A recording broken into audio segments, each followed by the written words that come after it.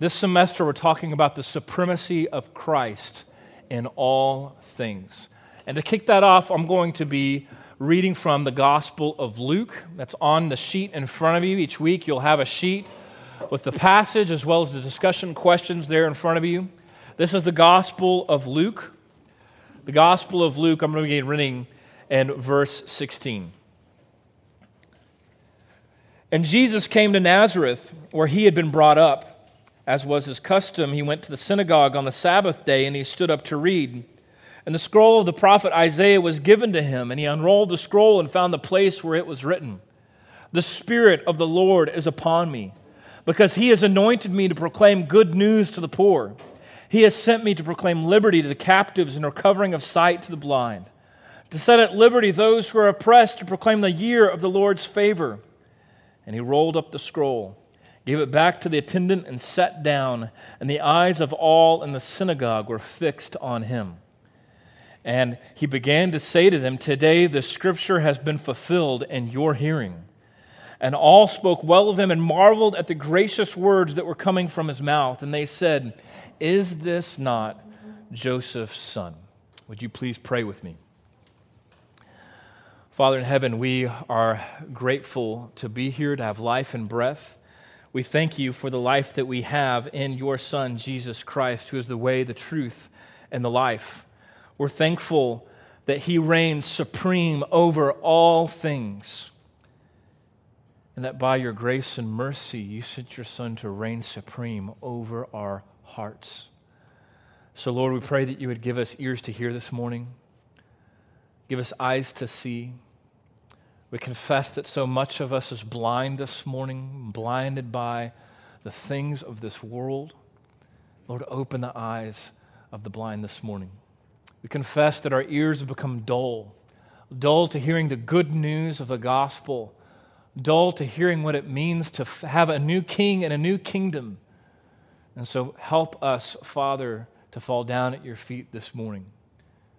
Just for these few moments together before our vocations and occupations and all the cares and worries and anxieties of this world come crashing in. Lord, give us just a few moments together this morning to meet with you, to meet with one another, and in doing so to be changed and transformed into the image of the Son. We ask this in Jesus' name. Amen. Back in junior high, 7th, 8th grade, I was not the physical specimen that I am today. I was just as much as tall. I'm 6'4". I was just about 6'4". I've been taller than my dad really since the 7th grade. I weighed about half as much.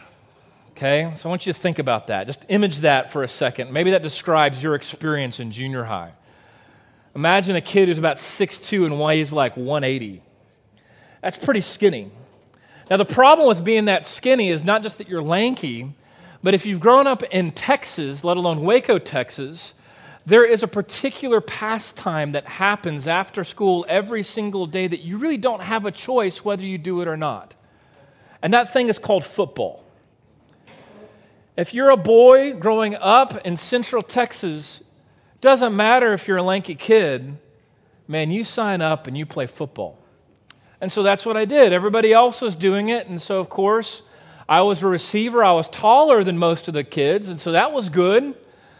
But man, I got pushed around a lot. I got pushed around a whole lot. The thing is my body was kind of awkward. It was developing. It wasn't mature yet, and so it was kind of off kilter, and I knew it. I was aware of it.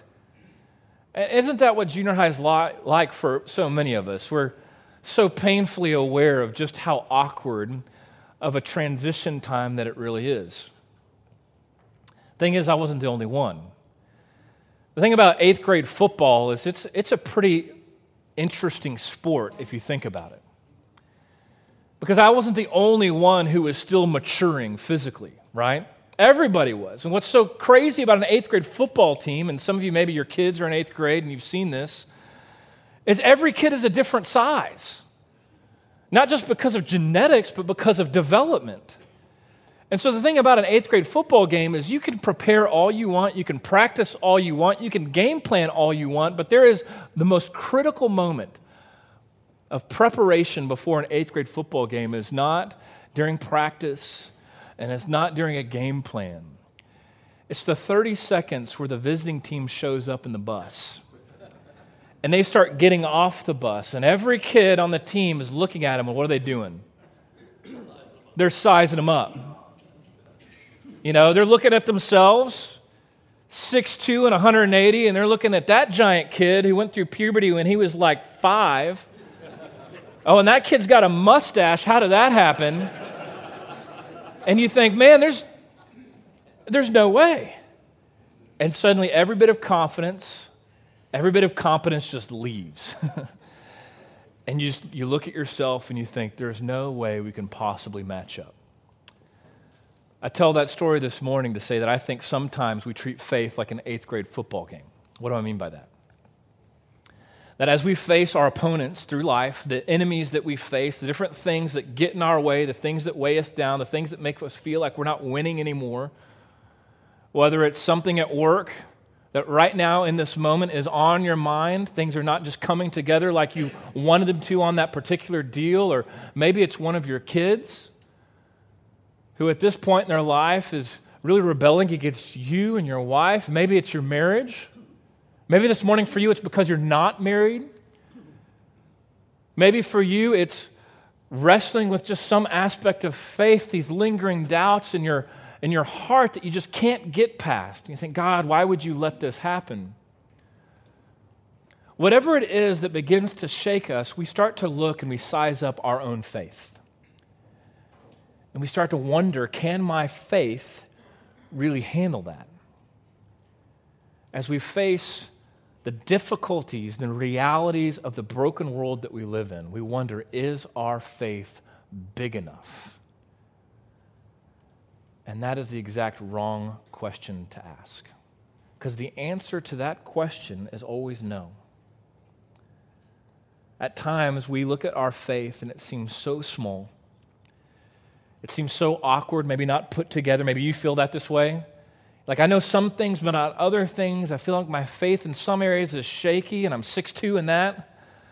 By the way, $180 in some other places, and I just feel kind of all out of sorts. What I want us to see this morning in this entire semester, that the question we should be asking ourselves is not, is our faith big enough for the things that we face in life, but is our Christ big enough? And what we're going to see this morning and throughout this entire semester together is that the answer to that question, is Jesus big enough for whatever it is that you're facing? The answer to that question is always yes. He is big enough. There is nothing that is too big for him to conquer. And some of you, and myself included, need to hear this morning. There's also nothing too small for him that he doesn't care about. Our theme this semester is the supremacy of Christ. That Jesus Christ reigns supreme over all things, however big they might seem or however little they might be. He reigns supreme in all things. And for us as men, that should change everything about the way that we see him and the way that we see the giants around us, the things that we face every single day. I want to look and introduce this theme of supremacy to you in 3 ways this morning. I want to do it from Luke chapter 4. It's an interesting and fascinating passage. I want you to imagine this scene. Jesus has just triumphed over the devil's temptation, okay? If you're familiar with the Bible and the Gospels, Jesus is led into the wilderness by the Spirit to be tempted by the devil. Don't have time this morning to get into why that happened. Why would the Spirit do that? It's a great question, great answer. Don't have time for it this morning. But what you need to know is that Jesus triumphed. He was not swayed away. He withstood every single temptation because you and I don't have that ability. He did that in our place. And now he has returned to his hometown. Imagine what it feels like to go back home. For some of you, Dallas is your hometown. Others of you, your hometown's not here, and you only go back every once in a while. Jesus goes back to his hometown where he grew up. He goes back to Nazareth. And he goes to the synagogue on a Sabbath. In other words, he goes to church on a Sunday. Who's he going to see in church on a Sunday in his hometown? People he grew up with. People who knew him, who watched him as the son of a carpenter. People who he played with when he was a kid. So here's Jesus in his hometown church. It's time to read the scripture. He stands up and he reads from Isaiah 61. This is what he reads. The Spirit of the Lord is upon me, because he's anointed me to proclaim good news to the poor. He has sent me to proclaim liberty to the captives and recovering sight to the blind, and to set at liberty to all those who are oppressed. Then Jesus sits down and he says, today, this has been fulfilled in your hearing. In other words, this prophecy, this passage of Scripture that you've heard in church your entire life, this is about me. And so as his friends and neighbors that he grew up with in his hometown of Nazareth hear him saying this, they're marveled. They can't believe what Jesus, this hometown kid, is saying. And so they ask a question. It's a question that I want you to focus in on this morning as we dive in. They say, is this not Joseph's son? Now, why do they ask that question? It's not because they're trying to get at the theological place where the humanity and divinity of the Messiah meet. They're not trying to figure out the hypostatic union. They're not trying to ask this deep theological question. No, they're saying, hey, wait a minute. I played stickball with that kid. And he just said that the Scripture's been fulfilled in our hearing. He's saying that he's the Messiah. He's saying that all of this is pointing to him. Is this not Joseph's son? Is this not the son of a lowly and poor carpenter? How can he be the Messiah? You see, they were familiar with Jesus. And they had just enough familiarity with him that they had made assumptions about him. And what Jesus was saying did not match their assumptions. Brothers, this morning I would argue that all of us at some level are probably familiar with Jesus, whether you have been a follower of Jesus your entire life, whether you are just diving back into a church. For some of you this morning, maybe you haven't yet set foot on a Sunday morning, can't bring yourself to do it, but you'll come to a Bible study like this. Thank you for being here. Welcome. Maybe others of you didn't really grow up with it, but there's still some familiarity.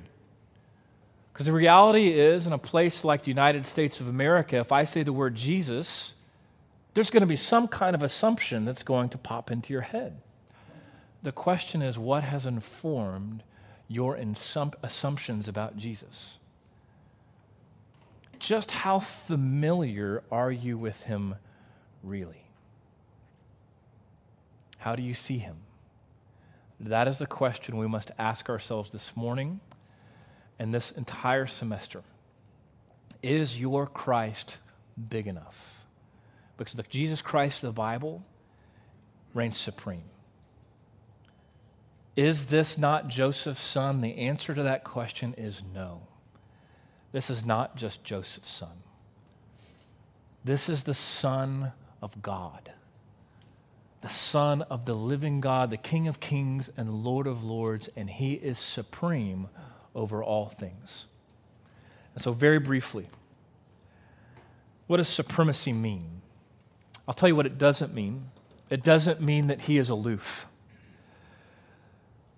It doesn't mean that he is some puppet master out there in the sky just kind of making things happen and that he is not intimately acquainted. No, he reigns supreme over all things, which means he is sovereign.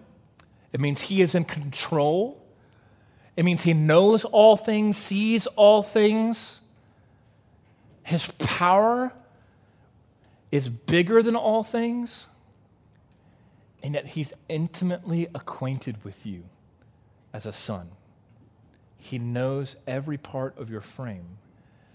And what we'll see hopefully this semester is that his supremacy is not just over all the things out there, but his supremacy. The good news for us this morning is that his supremacy by his grace has come to our very hearts. So the first way that I think we need to wrap our heads around his supremacy, I want us to see that there is a supremacy to his message, to what Jesus has to say. I want you to look with me at verse 18. This is where Jesus begins to quote from Isaiah 61. This is word for word from the book of Isaiah. He says, "The Spirit of the Lord is upon me because he has anointed me." Now that word anointed is very important in the Bible, especially in the Old Testament, especially in the Old Testament prophets. The anointed one in the prophets was the coming Messiah. Now what does that mean? Well, it literally means anointed.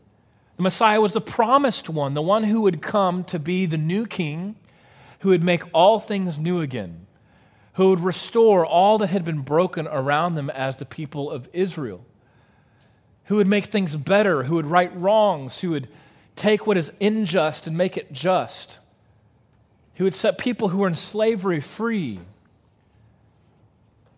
This was the person they were waiting for, the long-awaited Savior King, the Messiah.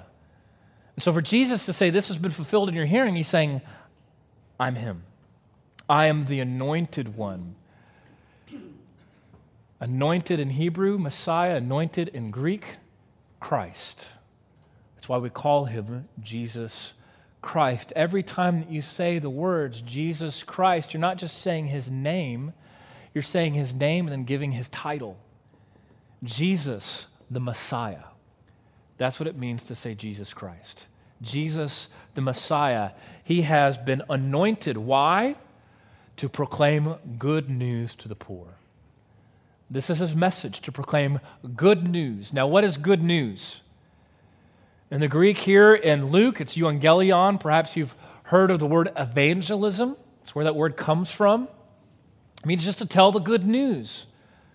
What is the good news? Well, first, I think we have to recognize, let's just look at what it says. It's good. There's a goodness to what Jesus has to say. It's not just any good news, it's the good news. It's the best news you could possibly hear. The other thing, again, let's just take it at face value. It's good and it's news. In other words, this isn't a new set of rules and regulations. This isn't a new way to do things. No, the law, we'll read other places in the Gospels, has not been passed away. No, Jesus came to fulfill the law. No, this is news. It's something that not we should do for God, but something God has done for us. It's good and it's news. What is that good news? Well, Jesus tells us later in Luke chapter 4. You don't have to turn there. Maybe you can just write this down. I'll just read it for the sake of time. Luke chapter 4, so later in the chapter, verse 42, this is after he leaves Nazareth. It says, "And when it was day, Jesus departed and went into a desolate place. And the people sought him and came to him and would have kept him from leaving." In other words, they were like, "Don't leave Nazareth, Jesus. Stay here." But verse 43, Jesus said to them, "I must preach the good news of the kingdom of God to the other towns as well." So it's good, it's news, it's for all people, all towns, right? He's going to go and proclaim this not just in Nazareth, but as many places as he can go. And what does he call it? He says it's the good news of the kingdom of God. Almost every time that you hear Jesus preaching the good news, the gospel, it's attached to the kingdom of God. Over and over again in the Gospels, you'll see that he would say, "Repent, for the kingdom of God is at hand." Repent. I bring the good news of the kingdom of God. And so this morning, again, let's just take it at face value, whether you've been in church a long time or not. It's good news about the kingdom of God. And what you should be asking yourself this morning is, well, why is that good news? Why would it be good news that God is now king? Because I think if we're honest, that's not always how we see him, and not just because we struggle with his supremacy. No, I think we struggle to see God as king for a lot of different reasons, not the least of which is we're Americans. We don't like kings very much, right? We've already done that. a few hundred years ago. We like being independent, right? We like setting our own laws and our own government. But I don't think even that's the reason.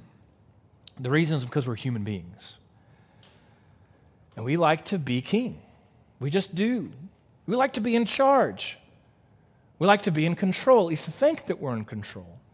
And if we don't like how we're doing, then we like to have human kings and human kingdoms. We trust those things because we can see them. We get tangible results. And so the idea of God being our king has never gone well. It's not a new thing. Go all the way back to the Old Testament, 2 Samuel. In 2 Samuel, the people, they want a king. They want a king. They're desperate for a king.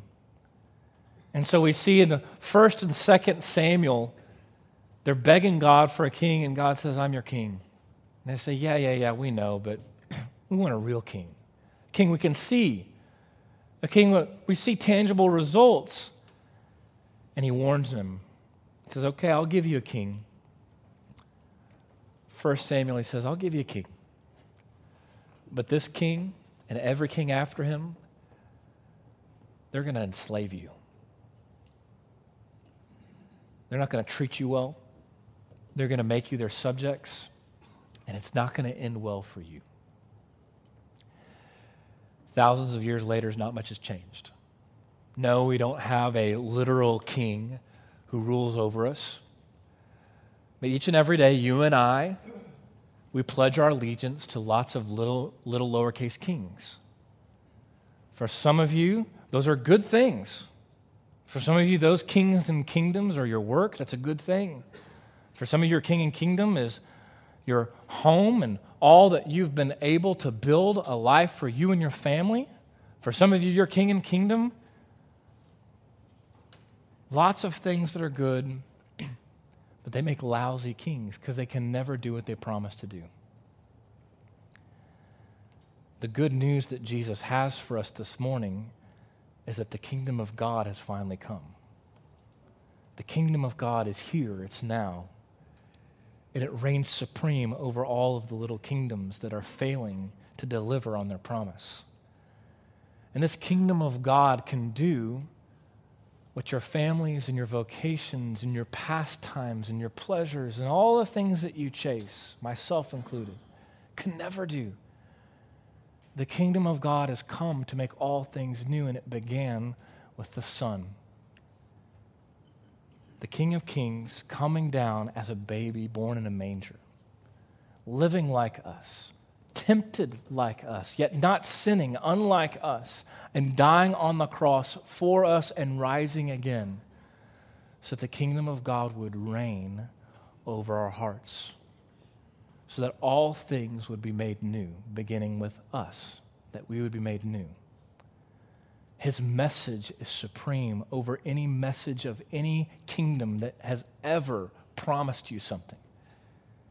His message, the good news of the kingdom of God, has come. Who has it come for? He says, I've come to proclaim the good news to who? The poor. Well, who are the poor? Well, in the Bible, we see that God has a special heart for the poor. And the reason is not just because he has a heart for the least of these, which he does, and not just because he's trying to right wrongs and trying to lift up those who have little, but it's also because the poor possess certain character traits that he holds as high in the kingdom of God. See, the poor tend to be dependent. They tend to be humble. Right? They tend to recognize that they can't do it on their own and that they need someone or something to come and deliver them. And so he says, I've come to proclaim the good news to the poor because they're the ones who can actually hear it.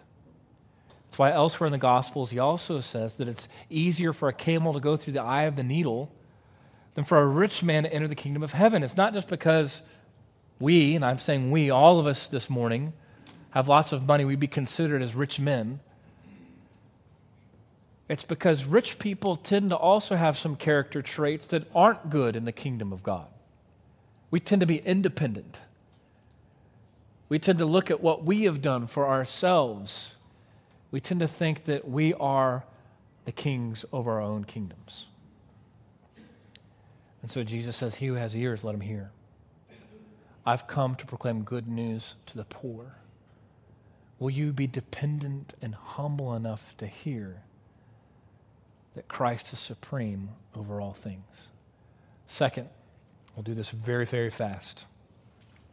Supreme over all things, his message, his rescue is supreme as well. He also says, he has sent me to proclaim liberty to the captives, recovering sight to the blind, to set at liberty those who are oppressed. Our culture loves the idea of freedom. Everybody wants to be free.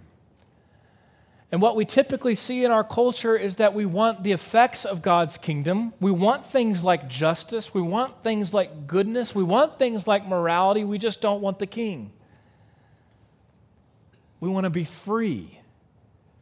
But in the name of freedom, we actually become enslaved.